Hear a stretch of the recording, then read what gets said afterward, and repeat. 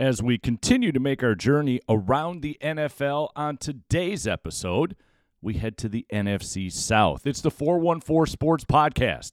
Let's go.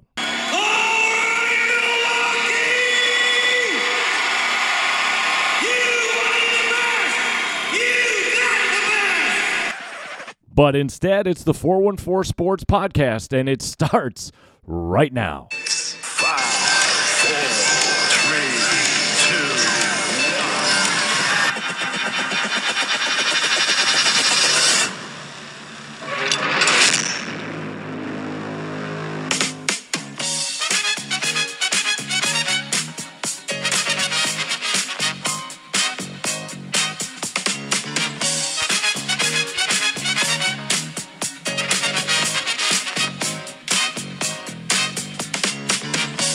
Welcome in once again, everyone. This is the 414 Sports Podcast. I'm Don Wachillis. Thank you so much for logging in, joining us, whether you've done so on Spotify, Google, Apple, or any of the other 5 platforms that we currently reside on. As we are doing for the next, roughly week and a half, we're making our way around the NFL, looking at the various conferences. We've already covered the NFC. I almost said the NFL North, the NFC North, the NFC West, and today we head to the NFC South, where just 2 years ago it was the home of the Super Bowl champion Tampa Bay Buccaneers. And if you've been following along with us, as you'll note, that we'll cover the conference in the order in which we think they are going to place by the end of the season. Now, let's note something. As camp has officially opened for everyone, some of what we're talking about may have already changed. That's going to be the beauty, especially for the Green Bay Packers. Once some teams get a better look at some of their rookies or some of their younger players, there are going to be rookies. There are going to be veterans, made available that, as we talked about in speaking of the Packers and the NFC North, I still believe there is a marquee receiver out there waiting on that one-year deal that will play for Green Bay and make that receiving core a little bit deeper. But that's for further on down the summer. Today, as I noted, we head to the NFC South. And even though the man is about to turn 45 years old, you cannot talk about the NFC South without talking about the Tampa Bay Buccaneers.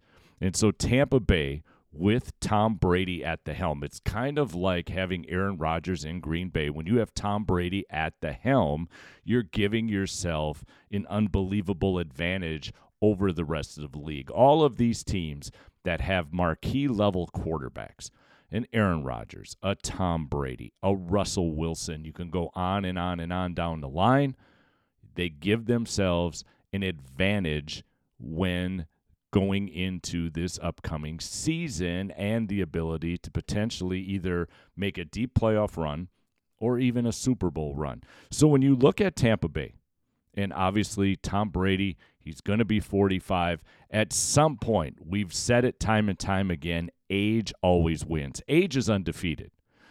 Tom Brady has found a way to keep age, shall we say, off in the distance until the fourth quarter. Sometimes age catches players at halftime. Sometimes age catches players at the end of the first quarter. You never know, but age always wins. Tom Brady's figured out a way to take age into the fourth quarter. Might even be headed down to the 2-minute drill. But at some point, regardless of what Tom Brady has been doing to stay both mentally and physically in the game, age is going to take over. Whether that's this year, which many believe now will be Tom Brady's last year, or next, whatever the case may be, we'll have to wait and see. Can Tom Brady be the quarterback that he's been? And right now he's given no indication that he can't. So you go into this season, if you're Tampa Bay, you have Tom Brady, you have Leonard Fournette in the backfield, which is a bit of contention now with Tampa because he came in overweight. So is the focus for Leonard Fournette as great as it has been when he got to Tampa Bay and saw a little bit of a resurgence with his career? will Camp be able to whip Leonard Fournette into shape, so to speak, and get him back to where he was, especially 2 years ago when they made that Super Bowl run? Tampa Bay added Julio Jones. You pair him up with Mike Evans and Chris Godwin, and that's the kind of receiving core I think many Packer fans wish Aaron Rodgers had, especially going into this season. So offensively, Tampa Bay is sound. Now, in the offseason, they picked up Russell Gage, a very good wide receiver. The biggest, I think, acquisition for my taste was they went out and got Shaq Mason to play guard in that offensive line. If you've got somebody like Tom Brady, who is aging, obviously, who's never been the most mobile quarterback in the world, having somebody like Shaq Mason in that offensive line to help shore things up, a veteran, a leader, a very capable offensive lineman now plugged in at that guard spot, I think makes Tampa Bay even exceedingly better than what we may have thought going into this season. And a lot of times you think of that receiving core, like I just noted, as being the most valuable, and it is valuable, but making sure you've got yourself protected, boy, that helps out, especially with an aging quarterback. They also picked up Logan Ryan, who at the cornerback spot will be extremely solid for Tampa Bay. Now, when you're able to also retain some people like Jason Pierre-Paul or Ndamukong Suh, even though they are still free agents, the cap space that was left by Rob Gronkowski should allow Tampa Bay to retain those guys and make a deep run. So if I'm a betting person, which sometimes that occurs, I'm looking at Tampa Bay to win the NFC South this season. Against these other teams within their division, they are still head and shoulders above the rest.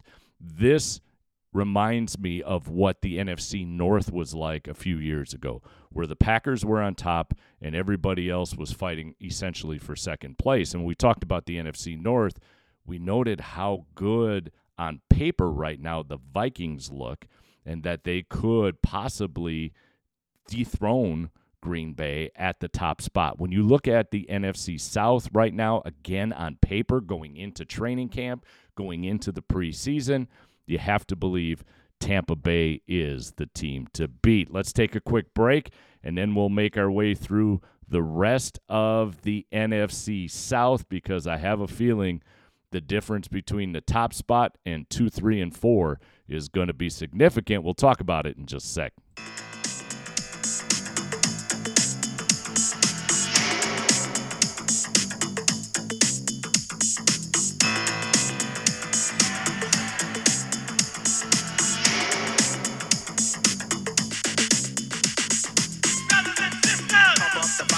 All right, let's make our way through the rest of the NFC South. And this potentially has the look of what could be probably the worst division in the NFL going into this season. So we've talked about Tampa Bay, who are head and shoulders, again, in preseason on paper, above everybody else. Next up, the New Orleans Saints. Now, the New Orleans Saints are going through a major shakeup, so to speak, when Sean Payton decided to step down, whose name you'll hear consistently throughout this season, coming back either with Dallas or Miami. Sean Payton will be the hottest candidate on the coaching search once we get through week one. I mean, Dallas, when we get to the NFC East, we'll talk about the Cowboys and where they stand. But Mike McCarthy has been on the hot seat. Dallas has not produced the way many thought they would.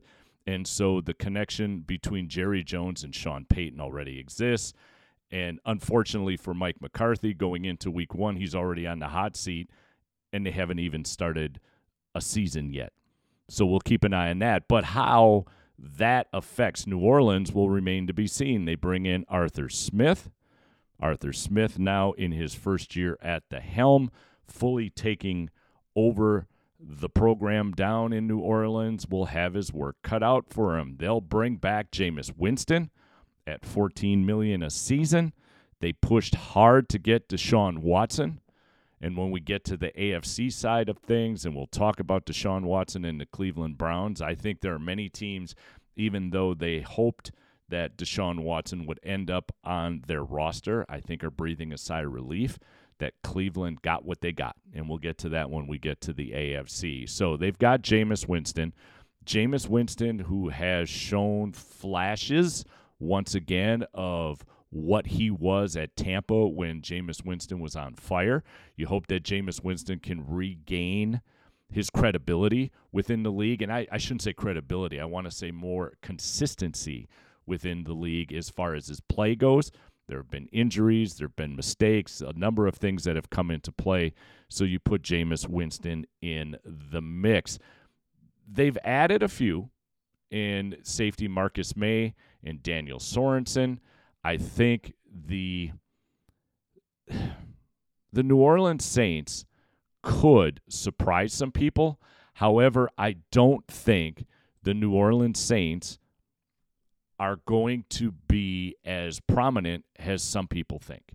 There are a lot of people who prognosticate this kind of thing and think that the New Orleans Saints are going to be head and shoulders better than what they were. So already we get into the season and Michael Thomas is on the PUP list. They did pick up Jarvis Landry, which I think was a great pickup for the New Orleans Saints.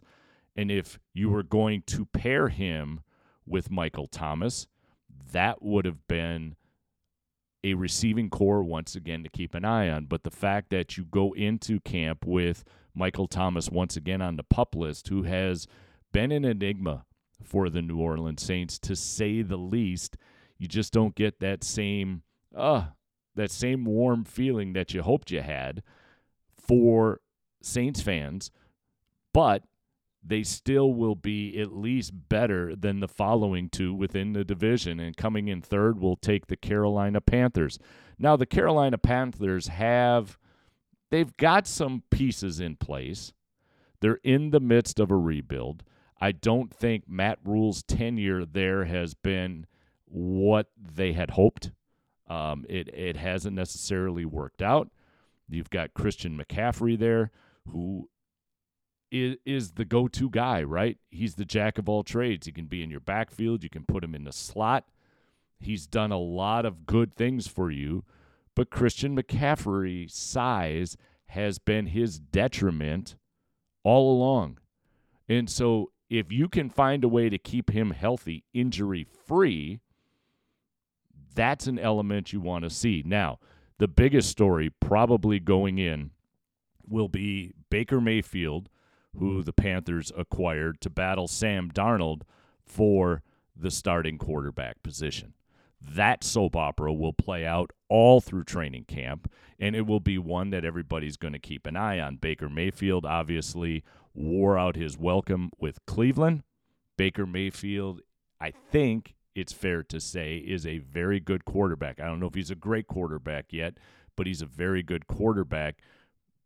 But persona, from things that you read, may be a detriment to him. Sam Darnold, who was the darling coming out of the draft, has never had the opportunity to really develop. You know, you get thrown into that Jet situation. And I don't care if people say, well, they gave him all the opportunities they could. The Jets are a team, an organization that's a hot mess. So, again, you throw a young quarterback into a situation like that where the development stalls. It didn't work out. So he goes to Carolina. Carolina gets in the midst of a coaching change. Now you bring in Baker Mayfield. Sam Darnold needs a spot, whether it's with Carolina or somewhere else, where he can learn. That, to me, Sam Darnold's got all of the physical attributes. Sam Darnold needs a spot where it's fundamentally sound, unlike the Jets, and he's not stuck in the midst of a quarterback competition like he has now with Baker Mayfield. Now, some people would argue that you need that competition. That's what will bring out the best in you. And in some cases, I think you're exactly right. But Sam Darnold just hasn't had the opportunity to fully develop.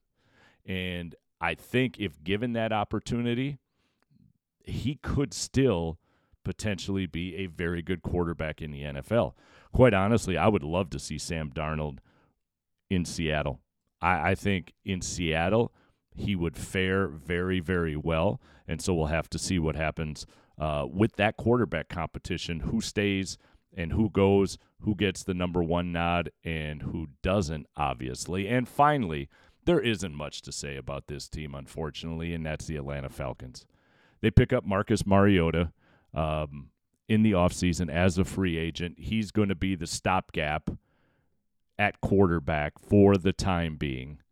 They just right now are in the midst of a complete rebuild. If I had to equate the Atlanta Falcons to another team, to me the Atlanta Falcons are much like the Chicago Bears. Two teams that have lost their way, who are trying to restructure and rebuild in hopes of, in the next 3 or 4 years, finding themselves as a prominent franchise once again. Atlanta, let's remember, was at one time one of the most prominent franchises in the NFL. They had success. They just seemingly did everything correct. But now, outside of maybe Kyle Pitts at the tight end spot, who are you afraid of if you're a defensive coordinator with the Atlanta Falcons? So I think if you're a Falcons fan, it's going to be a long year. And with that long year, hopefully you get another high draft pick. Hopefully you pick well. And hopefully in the next 3 or 4 years, we're talking about the Atlanta Falcons vying for that number one position within the NFC South. But I don't think it will be this year. With that, we'll wrap things up on this edition of the 414 Sports Podcast as we continue to make our trip around the NFL. The next one up, the NFC East, and we'll break down the NFC East like we've been doing with the other conferences. When we conclude our breakdown of the NFC East, we'll make our picks to let you know who we think is coming out of the NFC to play in Super Bowl 57. Way too early to make that pick, but way too fun not to. So we'll do that after we break down the NFC East. And with that, as always, I say thank you for joining us. I'm Don Wachillis. Be kind. Take care of one another. We'll talk to you soon.